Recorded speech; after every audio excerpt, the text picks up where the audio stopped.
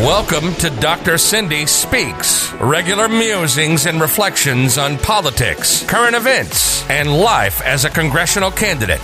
Dr. Cindy Banyai is a mom and small business owner fighting for our water, our health, our community. She's running for the people of Southwest Florida, trying to flip Florida 19 from red to blue. Listen as she speaks truth to power and gets real about being a mom and a candidate.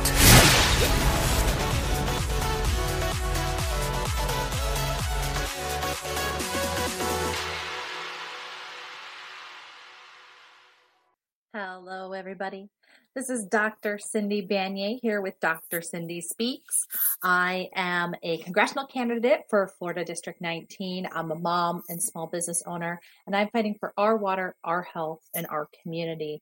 And it is April 22nd in the evening. I've just got all my kids to bed, and I am ready to share some thoughts with you here today.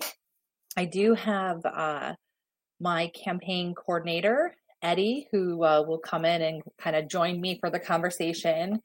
Maybe I need a little bit of support here today, just because it's hard sometimes being a candidate, especially somebody who is a single mom with 3 kids who are at home all day and all night, and also trying to run my business and wrap up the semester with my students at Florida Gulf Coast University and just get everything done. And there's been a lot going on. So I'm really happy to be here and to share my experiences with you and what it's like to be a congressional candidate here in the era of coronavirus. So big things that are going on this week. Let me just lead off with something that I've been speaking about with here on the podcast and across my social media and in the media, in the news, the regular media. And that has been my ongoing discussion and leadership around the bipartisan ballot requirement initiative across the state of Florida. So this initiative, just to remind you, is ended up with 51 candidates trying to join on to this initiative where we are banding together to bring attention to the fact that Florida has some of the highest qualification standards in the country. And actually we had Jamie Cheek, who's another congressional candidate and part of the No Dumb Left Behind coalition, who's running in Utah. She and I had a conversation around these very high standards here in our states, and mine even being, more ridiculous than hers, and that's Florida being Florida. So we'll talk about that in a little bit too. But Jamie Cheek was here with us last week, and so check that out if you want to learn more in depth about it. But this candidate coalition that I've been leading started off with Democrats, and then we ended up getting a lot of Republicans on board as well, who were very interested in making sure that there is voter choice and that there's fairness in the elections, as us as congressional candidates in particular started to come up upon our deadlines right as the pandemic was hitting, right as we were shutting down the schools and the universities and the businesses across the state, which made it exceedingly challenging in an already complex and barrier-laden process. So we had been struggling, working together, building this coalition, sending letters to the governor, sending letters to the Secretary of State, media interviews, press conferences, and it was very important to raise these issues. And I'm very proud of the work that myself and Michael Bloomling Jr., who was also a podcast guest here a couple of weeks ago, the work that we did together to bring this nonpartisan issue rather, to the forefront. And there were small victories that we made along the way. I think one of them being that the Secretary of State did ultimately make one small change when it came to, two small changes when it came to how they were processing and handling candidate qualifications. And that included moving from the qualification of having a wet signature, meaning it had to be original signature, to a digital signature. There's still a lot of murkiness around what that means. And in fact, plenty of people across the state, just like my initial interpretation, understood that to mean that they were accepting digital petitions, which of course They are not. They still expect you to file all of your petitions, in paper, which still ends up complicating the process in so many different ways. And by the way, I realized too, the other change, the small change that they ended up making included that you could file or your paperwork or send it in via post instead of, hand delivery and stuff. And I just I laughed out loud, just the thought of what it would mean and how much space 5,000 petitions take up. And I have my buckets of, petitions as well. Some of, several thousand of which have been signed already. Right. But we had all of the, up to the amount that we would need. And then some, because you have to have more because up to 30% or even 60% in parts of the state are rejected. So you have to turn in more, right?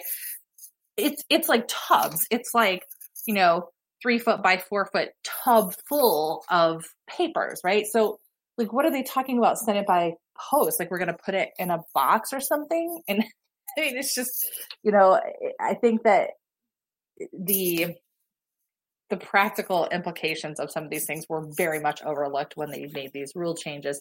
Similarly, oh, great. So doesn't have to be original signature, but it can be a digital signature. And what does that mean? And how do you do it? None of that was thought about, which is why our coalition, by the way, the candidate coalition had initially, before our deadlines, were advocating for deadline extension. And then once those deadlines came and went, then we said, hey, just cancel the whole thing, cancel the qualifications for everybody, cancel the petitions for everybody, just put us all on the ballot, let the chips fall where they may, let the voters decide.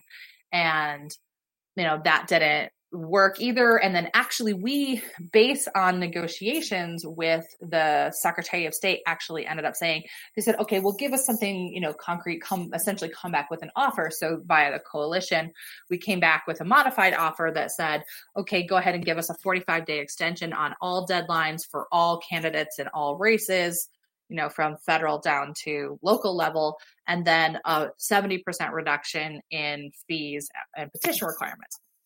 Once we sent that letter out, they stopped talking to us. And so that was a very big challenge for us.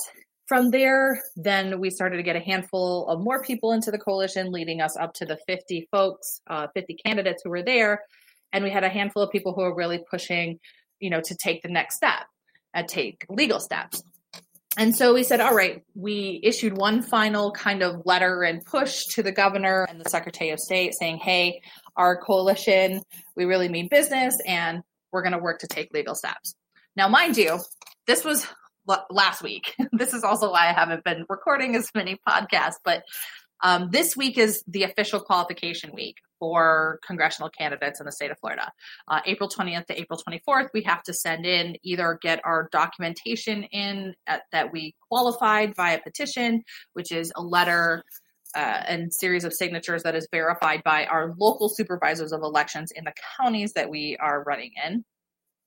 And then our candidate oath or our money. We had to put $10,440, which, by the way, across the country is the highest general qualification fee that anybody has to pay. The only people that have to pay more as congressional candidates to get on the ballot in the United States are Republicans in Arkansas.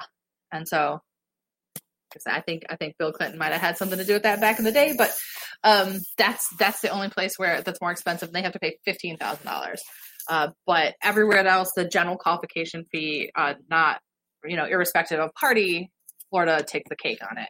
So that being said, that's our qualification this week. That's what we have to do.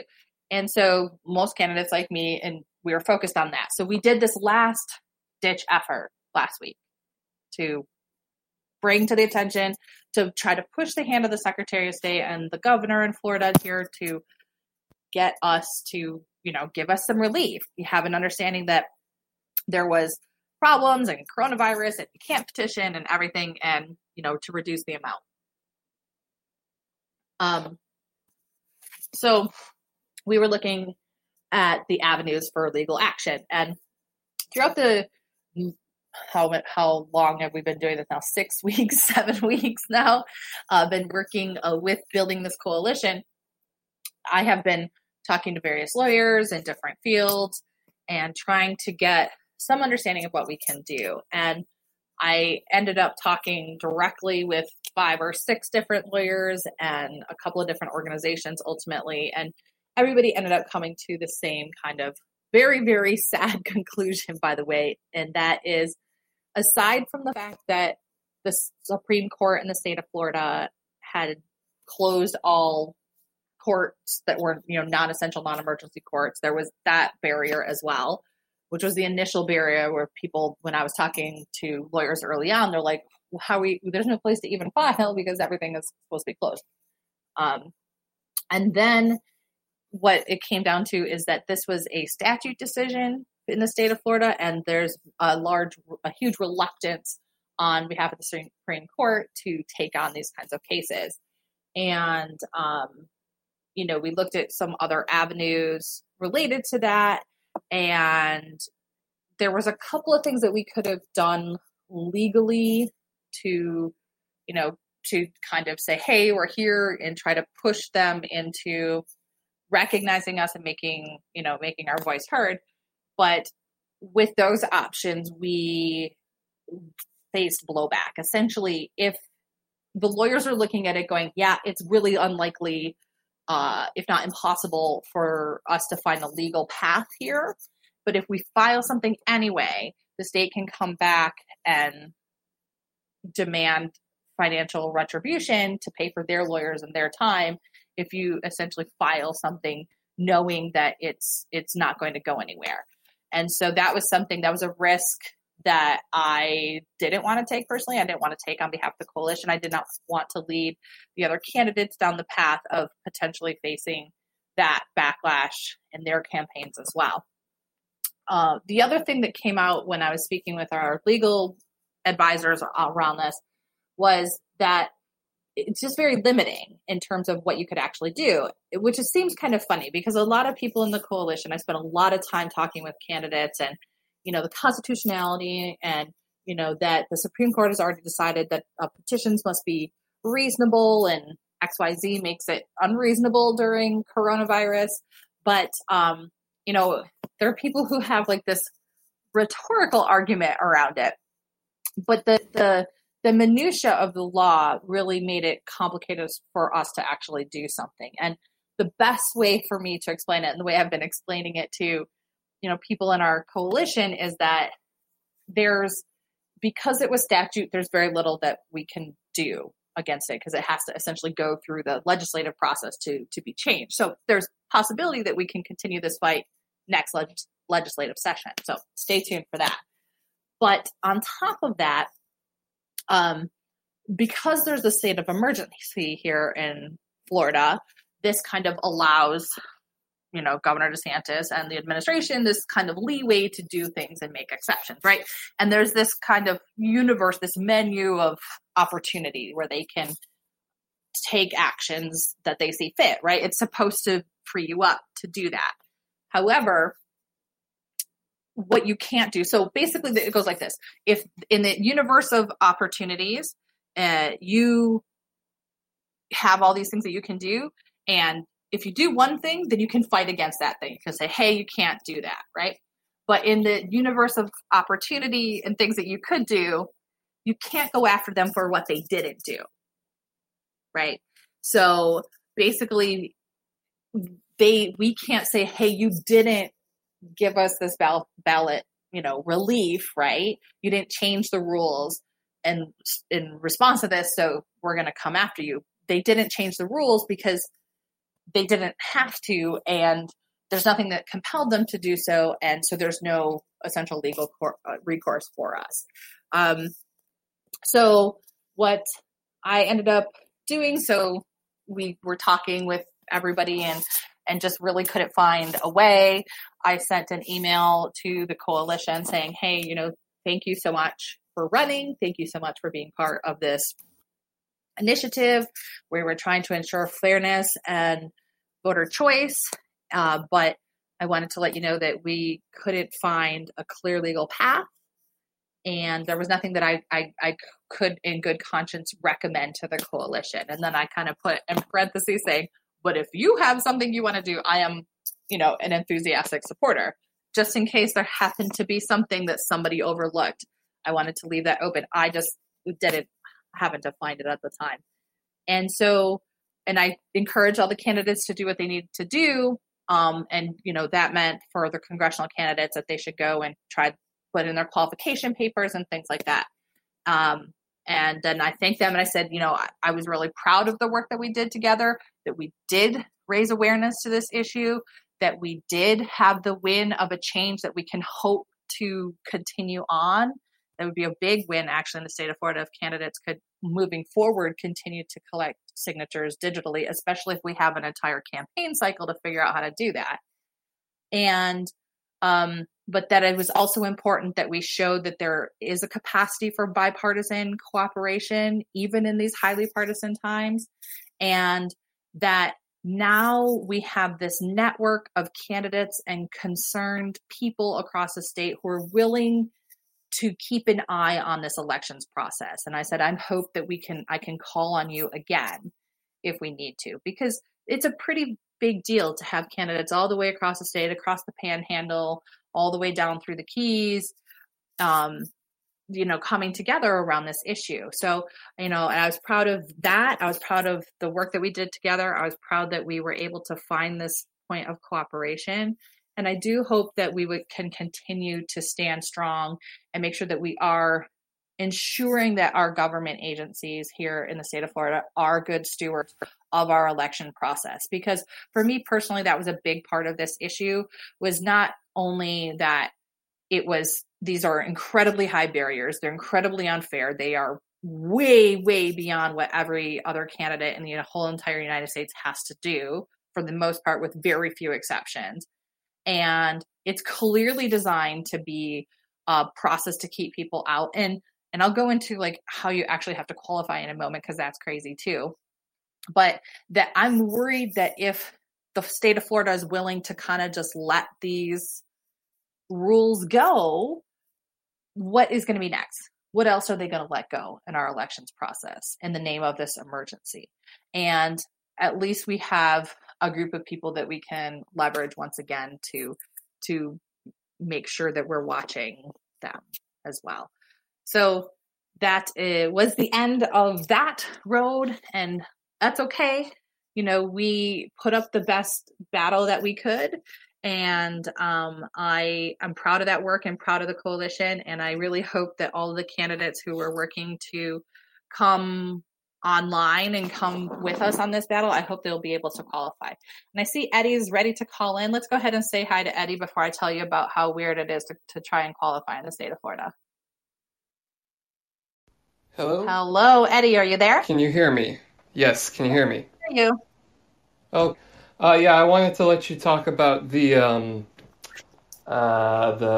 whole ballot initiative before I jumped in, but I did want to make a comment on what you were saying about making sure we keep an eye on what people are doing in of the emergency, because that's how Hungary just became essentially a dictatorship. Because Viktor Orban had Parliament go, okay, we're in an emergency now, so grant emergency powers and dissolve yourself. So Viktor Orban is now a dictator in Hungary, essentially, because Parliament has been dissolved. So we really need to keep an eye on what politicians are doing right now in the name of the emergency. Absolutely. Yeah, absolutely. Thanks for bringing that up. And you're 100% correct. And it's just, to have a check on it, and it's unfortunate that with this particular battle that we didn't have that legal recourse. But, we were framing this, as a candidate issue, as a voter issue, as an elections issue. And as, we were hitting the media and the PR pretty good. And I will say that I think that we made some good headway on it. I think we really did. Now, of course, we would have loved to have had more of what had happened in Vermont or New York, where the governor just said, yeah, of course. And here's some, this is a way to qualify to get on the ballot given the circumstances. But knowing that this battle was going to be hard in a Republican-led state, knowing that they didn't really have the initiative to do it, the fact that they made any considerations was a big deal. But I think if one message comes out, it's just like you said, Eddie, that they know that we're here and we're watching and that we're not going to look the other way. And especially if you think about what's going on in Florida, all of the multitudes of terrible, terrible administrative mismanagement that the state of Florida has right now. The unemployment situation just being the top issue that has been horribly mismanaged by the state of Florida, and which is consuming for a ton of people across the state. And, they could very easily just kind of do that and then let all this other stuff slide. But we really need to take a stand on this and take a stand on elections all across the board. Because we have been on an authoritarian slide, and we do have a president that is very interested in seizing power. And we saw that today and late last night with the announcements around immigration. That's a whole nother issue that we can jump into as well. But the idea that, and some of the best things I actually saw about this were memes saying, okay, now is this virus no big deal and we should just get back to work? Or is this virus such a big problem that we have to close the borders and stop all immigration? Because frankly, you can't have it both ways, right? Like, these are two different paradigms driving two different actions. And essentially we have leadership across the country that is just willing to bend this narrative to whatever it is that they want to do. And so we do have to find the avenues to be able to fight this. And, I will say specifically with the candidate qualifications, we simply ran out of time. It was a time sensitive thing. And it was really like, for us congressional candidates, we had to do it and get on the ballot, or we lost our opportunity to do it. But that doesn't mean that given another circumstance where we had a longer time frame and we were looking to fight them, that we wouldn't do it differently. I would take, and if it was like me as a personal citizen and not me as a candidate, because there's so many other rules and whatever going on being as a candidate, there's other opportunities I think that we could have taken legally, or I would have taken the risk of potential blowback on it. But we can still have this opportunity to continue to fight for our elections and fight for our process and keep these authoritarians from seizing more power. Yeah. Right, Eddie? Right. So that's that whole thing. So let me tell you about qualifications, right? So Eddie, did you see all that? And have you been following who's been qualifying across the state of Florida? I have not seen who's qualified. I have been looking at FEC filings. Yeah. So let me tell you a little bit about this really super fun process in the state of Florida that's absolutely 100% clear and straightforward. Just kidding. It's not. It's like, it's so unbelievably ridiculous, convoluted. And they have this thing. So it is the petitions and then the money. So this week is basically you have to get all the paperwork in. The paperwork itself is, not super complicated. It's a candidate oath and you have to get it notarized, right? But again, we're in the age of coronavirus and, doing things like getting things notarized is a little bit more of a challenge with that, especially when you're somebody like me who has been in pretty strict self-isolation to try and make sure that we're limiting our exposure to the pathogen, to protect my young daughter's life in particular. But luckily we were able to get that notarized, get that taken care of. And then we had to have the check, and they just put all of this very overly convoluted language in the candidate handbook around it. The types of checks you can and cannot have.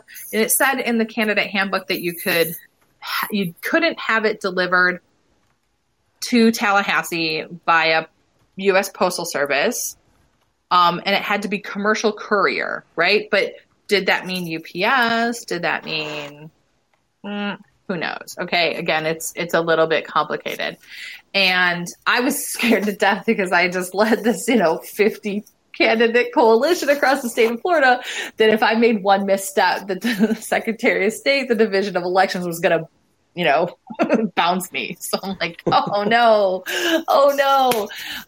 Because it is really complicated. And then of course, there was this rule change, and the rule change said, okay, well, you can put it in earlier or something. I think the earlier was, they started accepting it 2 weeks earlier. I don't know. Again, why have a qualification date that goes from April 20th to 24th, but that says that you can send it in up to 2 weeks earlier, but no earlier?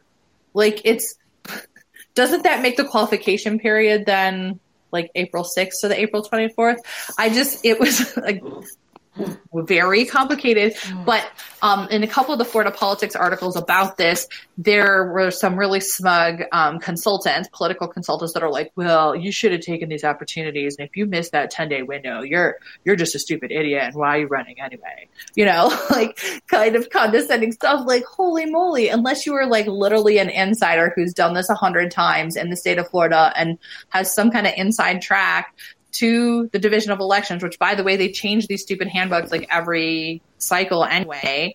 So, but unless you're somebody who's this kind of inside political, which not every single person in every campaign is and has, how the heck are you supposed to navigate this process? And I already said on previous podcasts, there are plenty of people who are seasoned politicians with seasoned teams who are leading front runners with buckets of cash, who had said to me via email and via phone the wrong dates. Like nobody, this was a very, very unclear process to know that you had to have it into the local elections supervisor by March 23rd.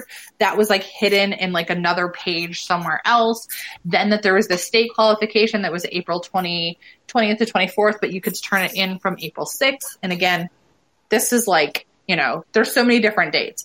Purposefully, I feel like trying to make it complicated so you would screw it up, right? And then it's like, oh, it's got to be in by noon, not 5, right? That was into the supervisors of elections. At the local ones, the deadline was noon.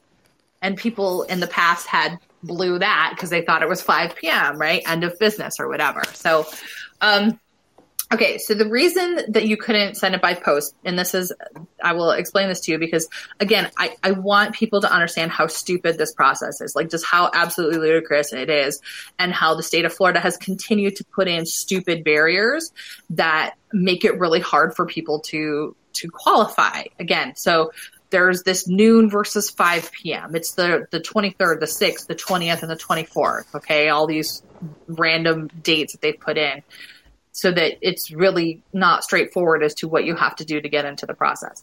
And the reason that they could not accept it via post, and it says something in the written handbook because it's not like a post location. And like literally, like the U.S. Postal Service delivers to almost every single location around the country, right? Like there's, you could get a P.O. box, you can get all sorts of stuff to get, to make sure that you're connected via U.S. Post.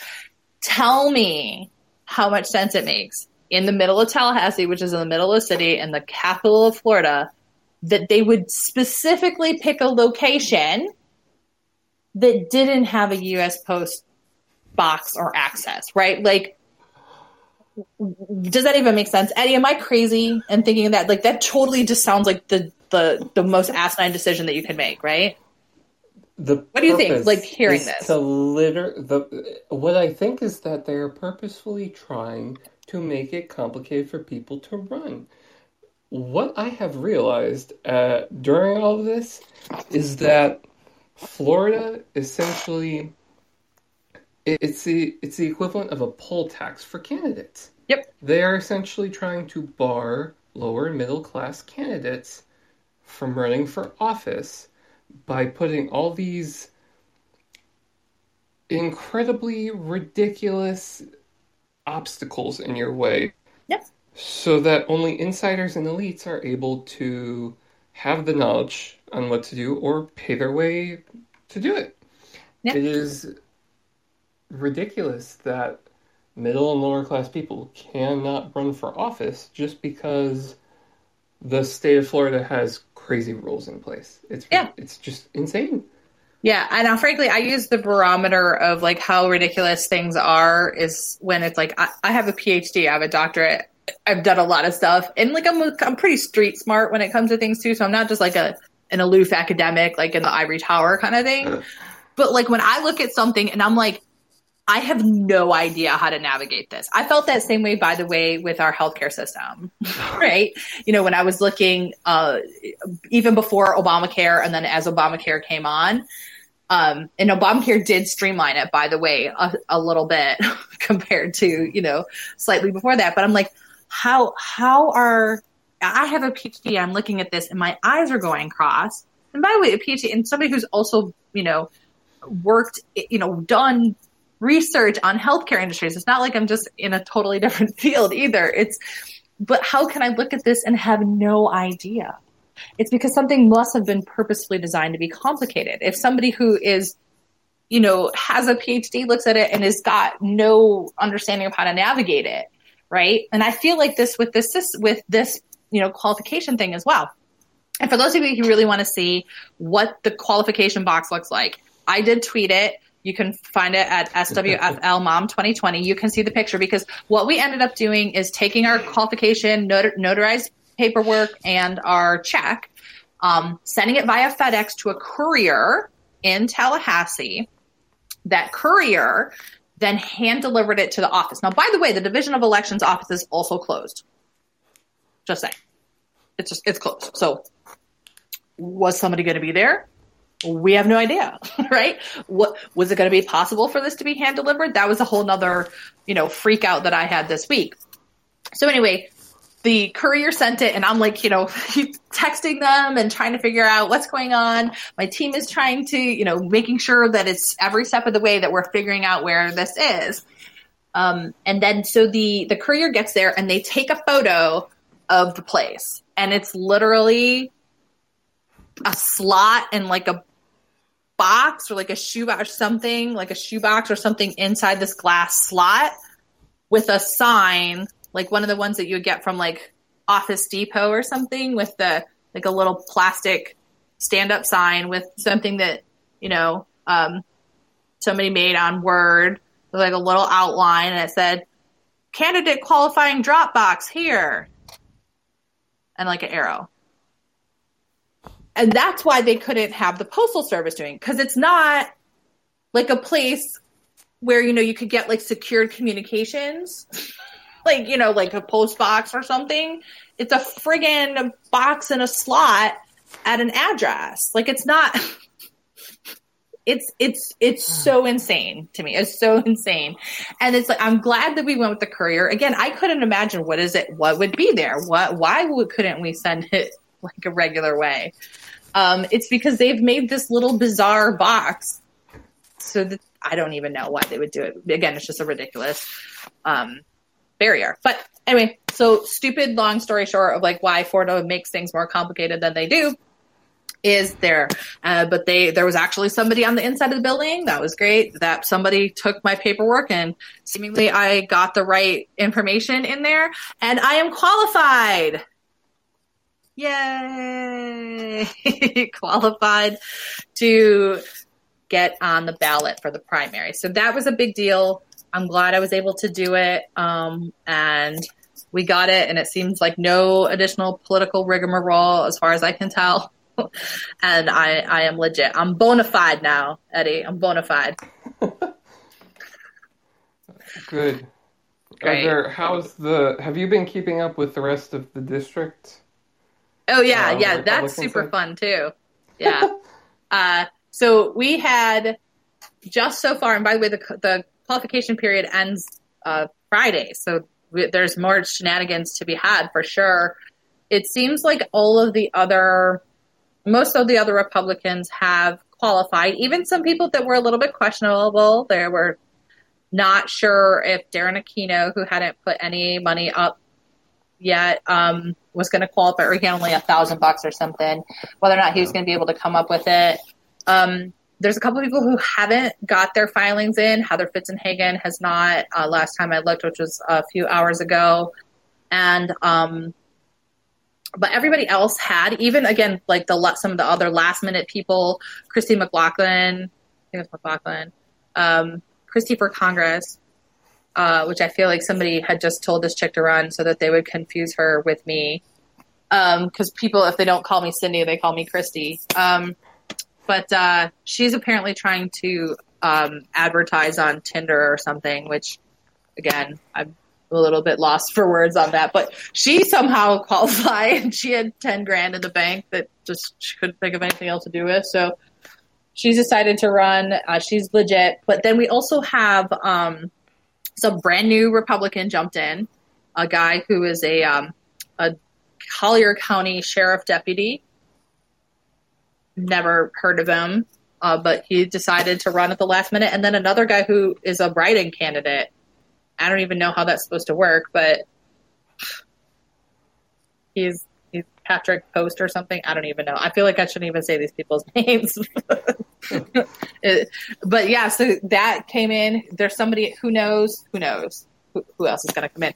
But I will tell you one other interesting thing, and that I am very much looking forward to how this shakes out. So again, there's been some Florida politics pieces following this, and they're looking at, how all these candidates are qualifying or not in Florida 19. And Dane Eagle, who is I don't even know what's called, Golden Boy. I don't know. I would say at this point, like the front runner, but now he doesn't have nearly as much money now that the Dunkin' Donuts dude is in. And then Dr. Fig keeps just dumping all his, millions, all his wiener money in there. I'm sorry. All right. But yeah, I just, they have millions of dollars to their name again, just to throw in. So again, how can you compete? So, but anyway, so Dane he's the golden boy. I think he's the one that Trump is going to jump behind. He already was on Air Force One with Trump, so who knows? But so he was trying to qualify by petition, interestingly enough. He didn't say that he is intended to qualify by petition, but apparently he was trying to qualify by petition. He still put in a check, because you can see all this in the state filings and the report. So he paid money, but he's not qualified because he was trying to qualify by petition. And apparently Dr. Fig was trying to qualify by petition too. And he doesn't have enough. He only had 3,000 put in. Ooh. So, he's going to pay, I assume, but he hasn't paid yet. But Dane hadn't had any petitions that you could see, right? So, because you can look at the website and see how many petitions there are. So he said that he was pretty confident that he was going to qualify by petition, but he saved his bases by putting in his check either way. So he's good either way. He's going to be on the ballot, so there's no controversy around that.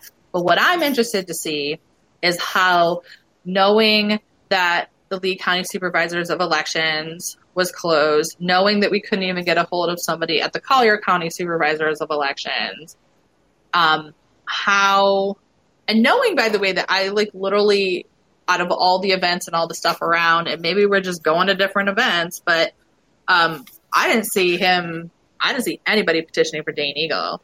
I mean, I ran into Dr. Fig's people every time I've, turned a corner. Right. Yeah.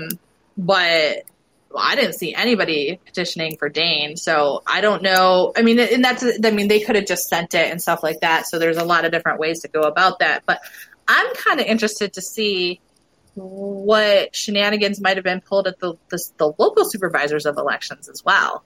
Because if he's not got anything on there, what does that mean, right? Yeah. Why are they not showing up?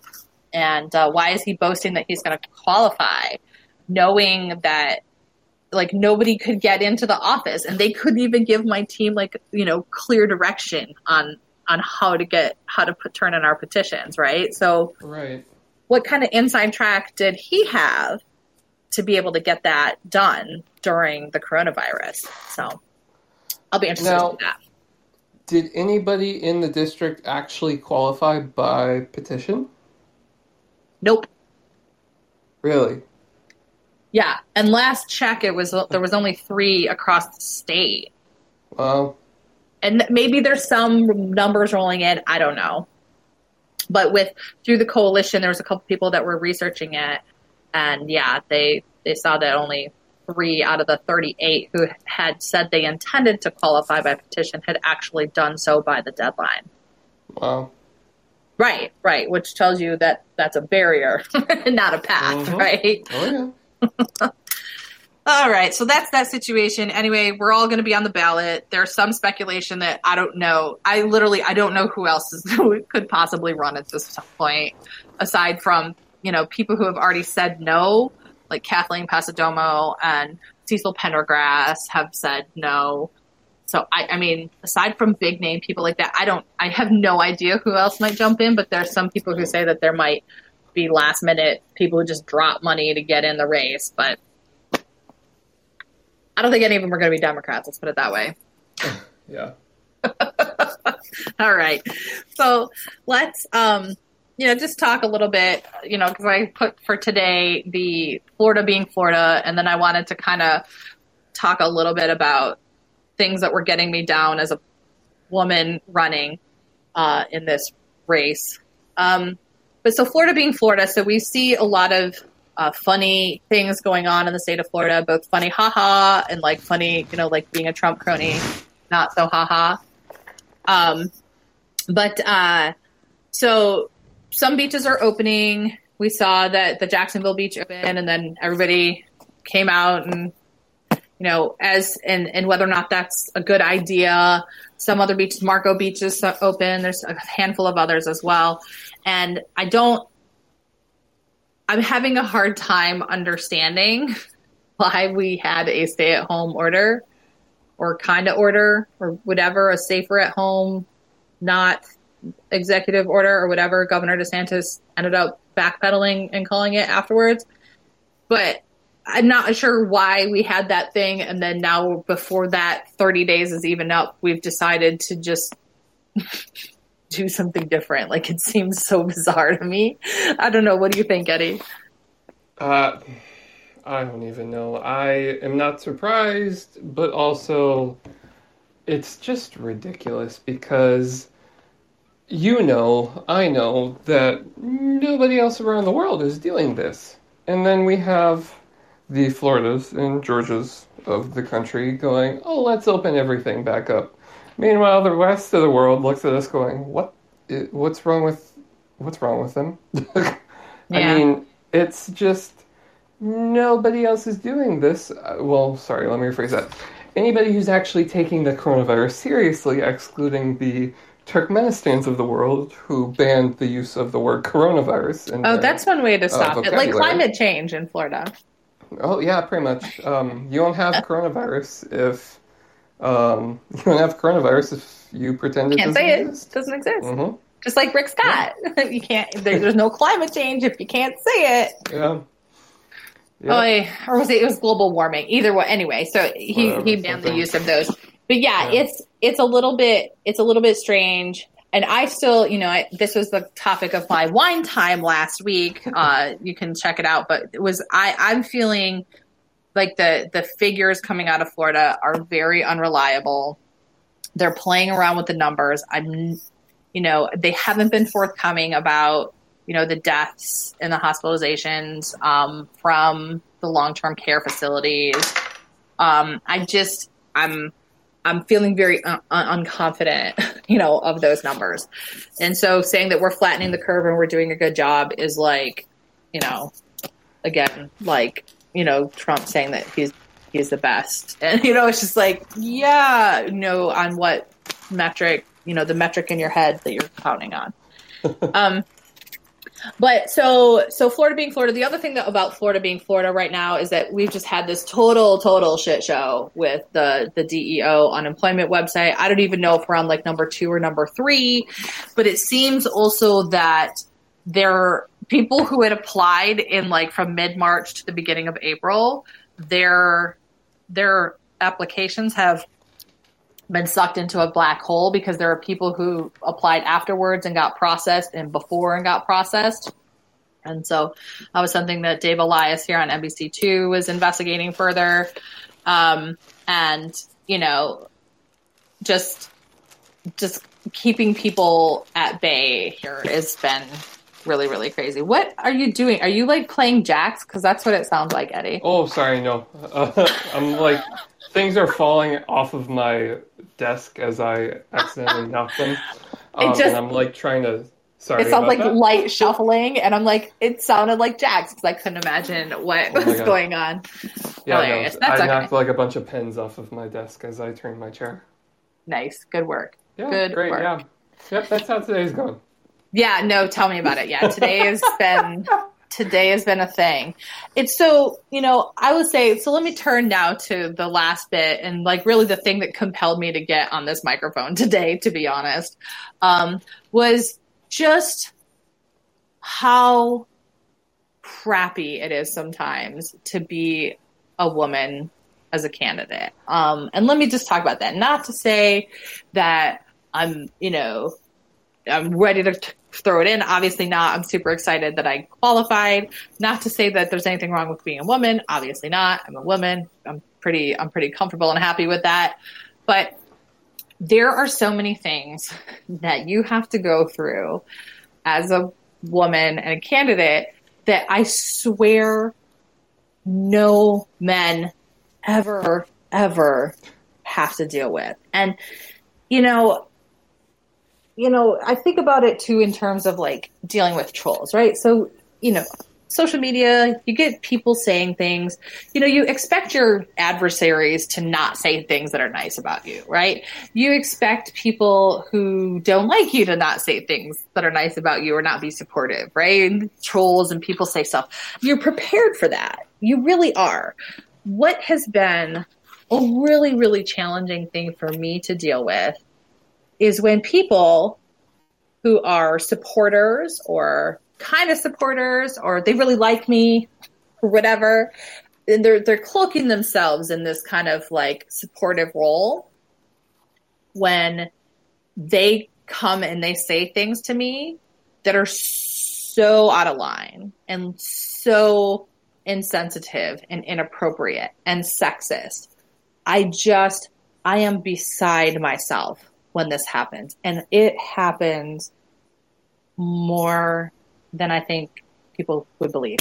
I mean, almost a day doesn't go by where somebody doesn't say something to me. And I cannot believe that male candidates, that this happens to them. I don't think I've never seen it.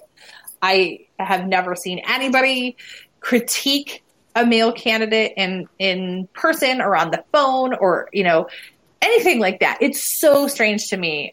You know, and that's something that as women, you kind of get used to, you know, everything from mansplaining to, you know, being stopped in the grocery store and told how to parent your kids. Like these are things we get used to because everybody, and this is what's so hard to explain when you are not a woman or a mom, even for that matter, is like, especially when you become a mom, like you suddenly, everybody feels they have the right to come and tell you things and give you advice.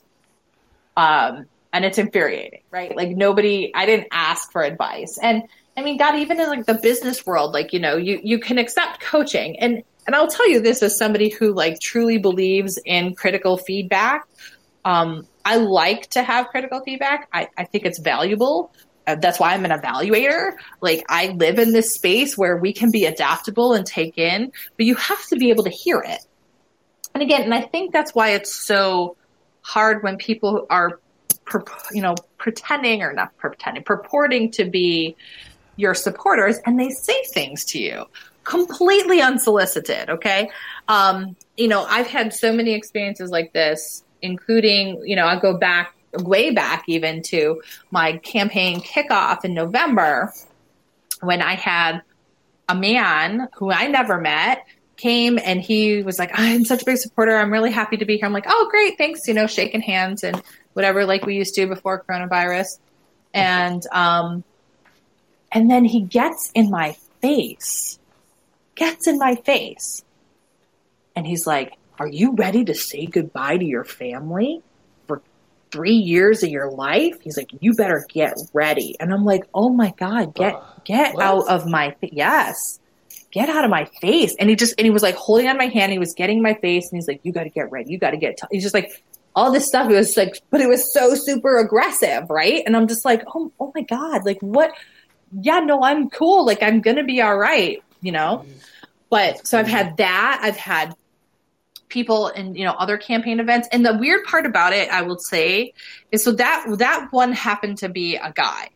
But I will say that especially now in this kind of like Me Too era, there's a lot of men who are a lot more sensitive to this kind of stuff. So a lot of them, if they're trying to be kind or conscientious, they're going to err on the side of shutting up, which is lovely, frankly, if they do, right? If they're, like I said, if they're cognizant of it, right? But the other surprising part about it is the women coming up to me, and I will tell you, just being honest from the observational data that I have, it is older women, and they carry with them the sexism. They carry with them the rubric of what a good leader is and what a good leader looks like and what they think a woman needs to look like, needs to act like in order to be successful. And the bizarre thing is they have come on so many circumstances and told me this. Or they ask things that are very, very sexist in nature, like, well, who's going to take care of your kids? And what's going to happen then?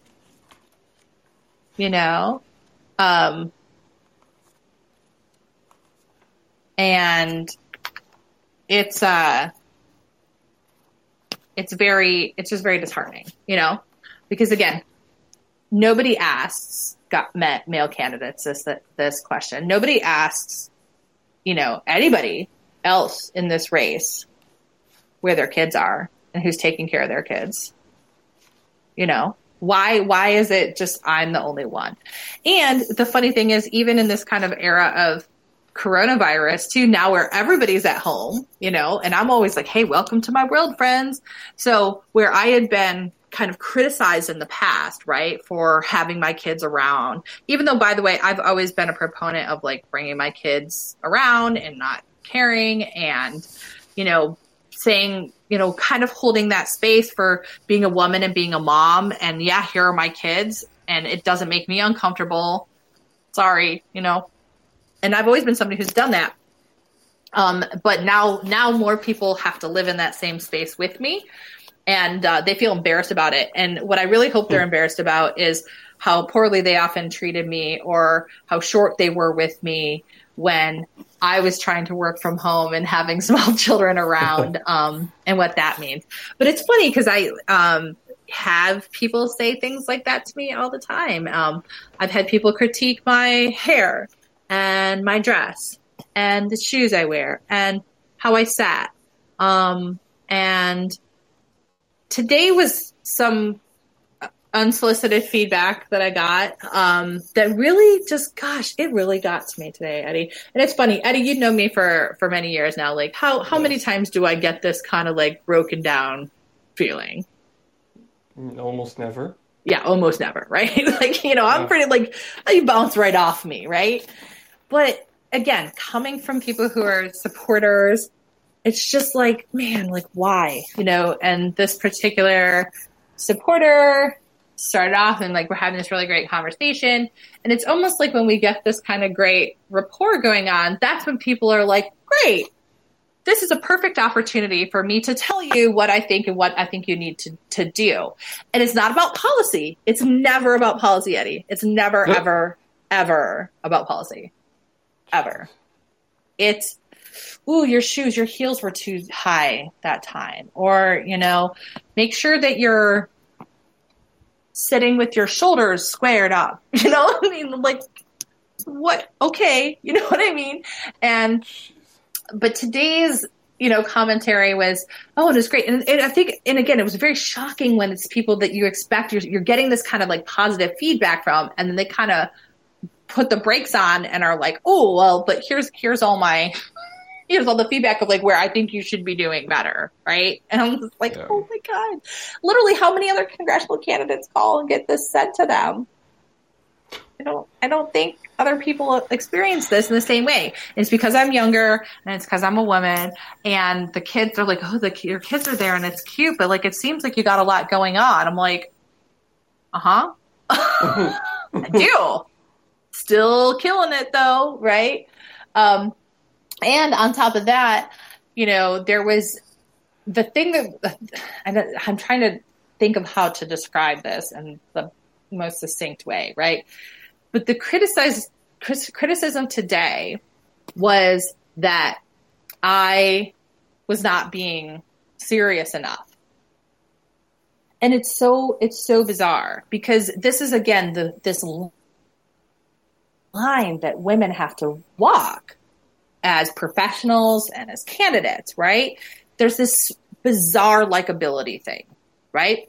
So you have to be likable, right? So you have to be approachable and charismatic and, this kind of stuff, right? But you can't be too likable, right? You can't be too likable, because then it's too much, right? Then you have to be serious, but you can't be too serious, And it's so exhausting to keep walking that line, and my personality, and Eddie, you've seen this, being in my classes, is that I try to be funny. It's a coping mechanism for me. I think I am pretty funny. I have some hilarious anecdotes. I try to keep it a little bit light, because if we get as heavy, and this is just my feeling on it, if we get so heavy on all these issues, right, the weight of it all will drag us down. Yes. And so I try to kind of bring levity to the situation, because we got to keep moving on. Right. And that is very much my personality. And maybe that's why this kind of like particularly stung me so much, because I will laugh. Listen, I mean, I was laughing to get through major tragedies in my life, so it just is what it is. Right. I'm not a stoic person. Like that, I'm the one, I'm rolling with the punches. I'm go, right? But yeah, so the criticism was that I was smiling too much, and I was laughing too much. And seriously? Yeah, seriously. Oh my God. It was, and they're like, well, you got to be more serious about stuff. I'm like, listen, I've literally written books about this, and I can go on and on and on. But the point being is, people don't really actually like that. Like, they don't want you to go on and on about policy and boring stuff. They really don't. They want you to be straight, succinct, to the point, strong, but likable enough that they'll listen to you. Right. And so I try very hard to walk that line, and it's a very hard line. But it's when somebody's criticizing you and going and saying, oh, well, you're not quite this serious enough. I also think, by the way, that particularly with older generations and older generations of women, they're not quite in the same, 1950s sex role kind of thing, like the way that it used to be. But they still have a framework that they're working off of for women leaders and candidates that is, right, in my opinion, out of date, right? And that is that rubric of understanding that, oh, you have to be strong like a man. You have to, you can be a little bit feminine, but you still have to, it's still pantsuits and, shoulder pads, and you can't really be a mom. You can't be a mom, not really. You can be like, I'm a mom, I got kids, they're over there or something, right? You can be that kind of mom or grandma. And I'm thinking of Nancy Pelosi, and but it's not like you're seeing kids hanging off Nancy Pelosi all the time, right? But they've compartmentalized it, and they've masculinized parts of their identity, because that's how, essentially the older Gen X and the baby boomer generation needed to bring women to be in order to have them, have leadership positions. But they've kind of built this this requirement around it. You still got to be the 9 to 5er. You still got to, you have to have this strong thing. You can be feminine, but not too sexy, and you definitely can't be a mom. Oh my God. Cause then you're just a disaster. Right. But I think that's what I'm feeling. I get that feeling from that generation of women who want me to be successful. They see me and they get excited about me. And that's what was so deflating. They're like, oh, you're great. You're doing this and you say all this amazing stuff and you sound really smart and you got this PhD, but then you're smiling and you're like joking and having a good time. And it seems really, contradictory. And I'm like, well, wait a second. Like what happened to that good stuff? Like how is me being personable and like in a live session, like how is that a bad thing? Right. And I'm not to say that there's not, space for improvement in, my communication style. I absolutely believe that there is, but you got to be ready and willing to take that, or you get that from people who are your trusted sources, like getting it launched at you in the middle of a campaign call kind of thing. Is like, oh my God. All right. Well, thanks for that, but I do want to push back on a lot of those items too. Like, no, my kids are going to be around, and you know what? They're there, and when they're there, they're doing their thing, and I'm doing my thing. Sometimes I'm going to have to give them a little bit of attention, but that's the way it's going to work. And like I said, everybody sitting at home and during coronavirus are they're seeing it too. Welcome, friends. But.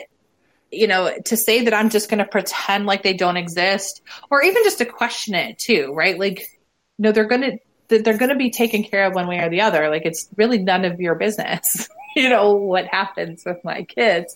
They're here. I welcome them into my space and my world, but like, I don't owe anybody a justification of what, what I'm going to do with them. Nobody asks male candidates this question ever.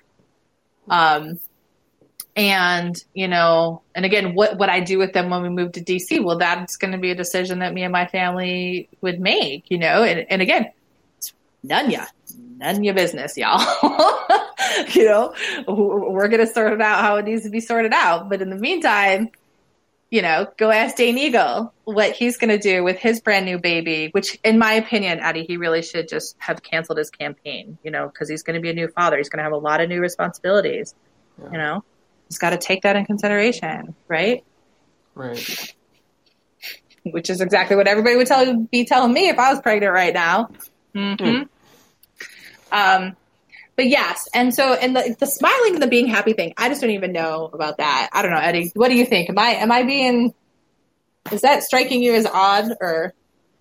What's striking me as odd is the person who told you this, because.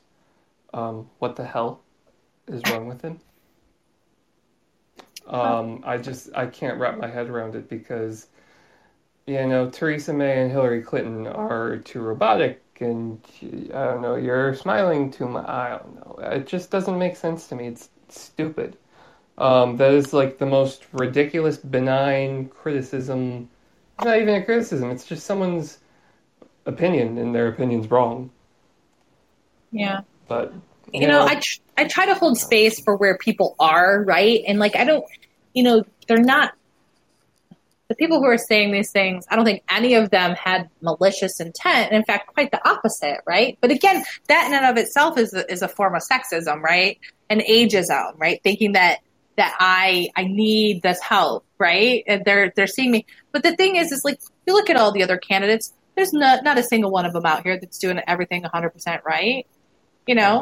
And, I look at my competitors' speeches and what they say and they do, and I'm like, could do that better. Oh, look, you're standing funny there, or you got a weird angle, or, you're really stammering there, or you're talking in circles. And the fact of the matter is that all of those criticisms we all face, right? And we can all use improvement around it. But again, it's who gets it said to them into their face in an intimate ways like this by random people, and who doesn't, and I think that women get this kind of ultra criticism all the time. And, today was just one of the ones where I was just like, oh, I just can't. I'm having a hard time with this today. Having a hard time. Because I feel like it's not, and again, we're all in these extenuating circumstances. And frankly, I think that my online, digital campaigning is killing it by comparison right now.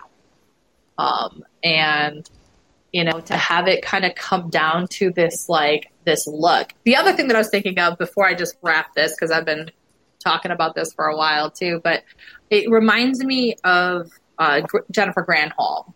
And Jennifer Granholm, for those of you that don't know, was a former governor of Michigan.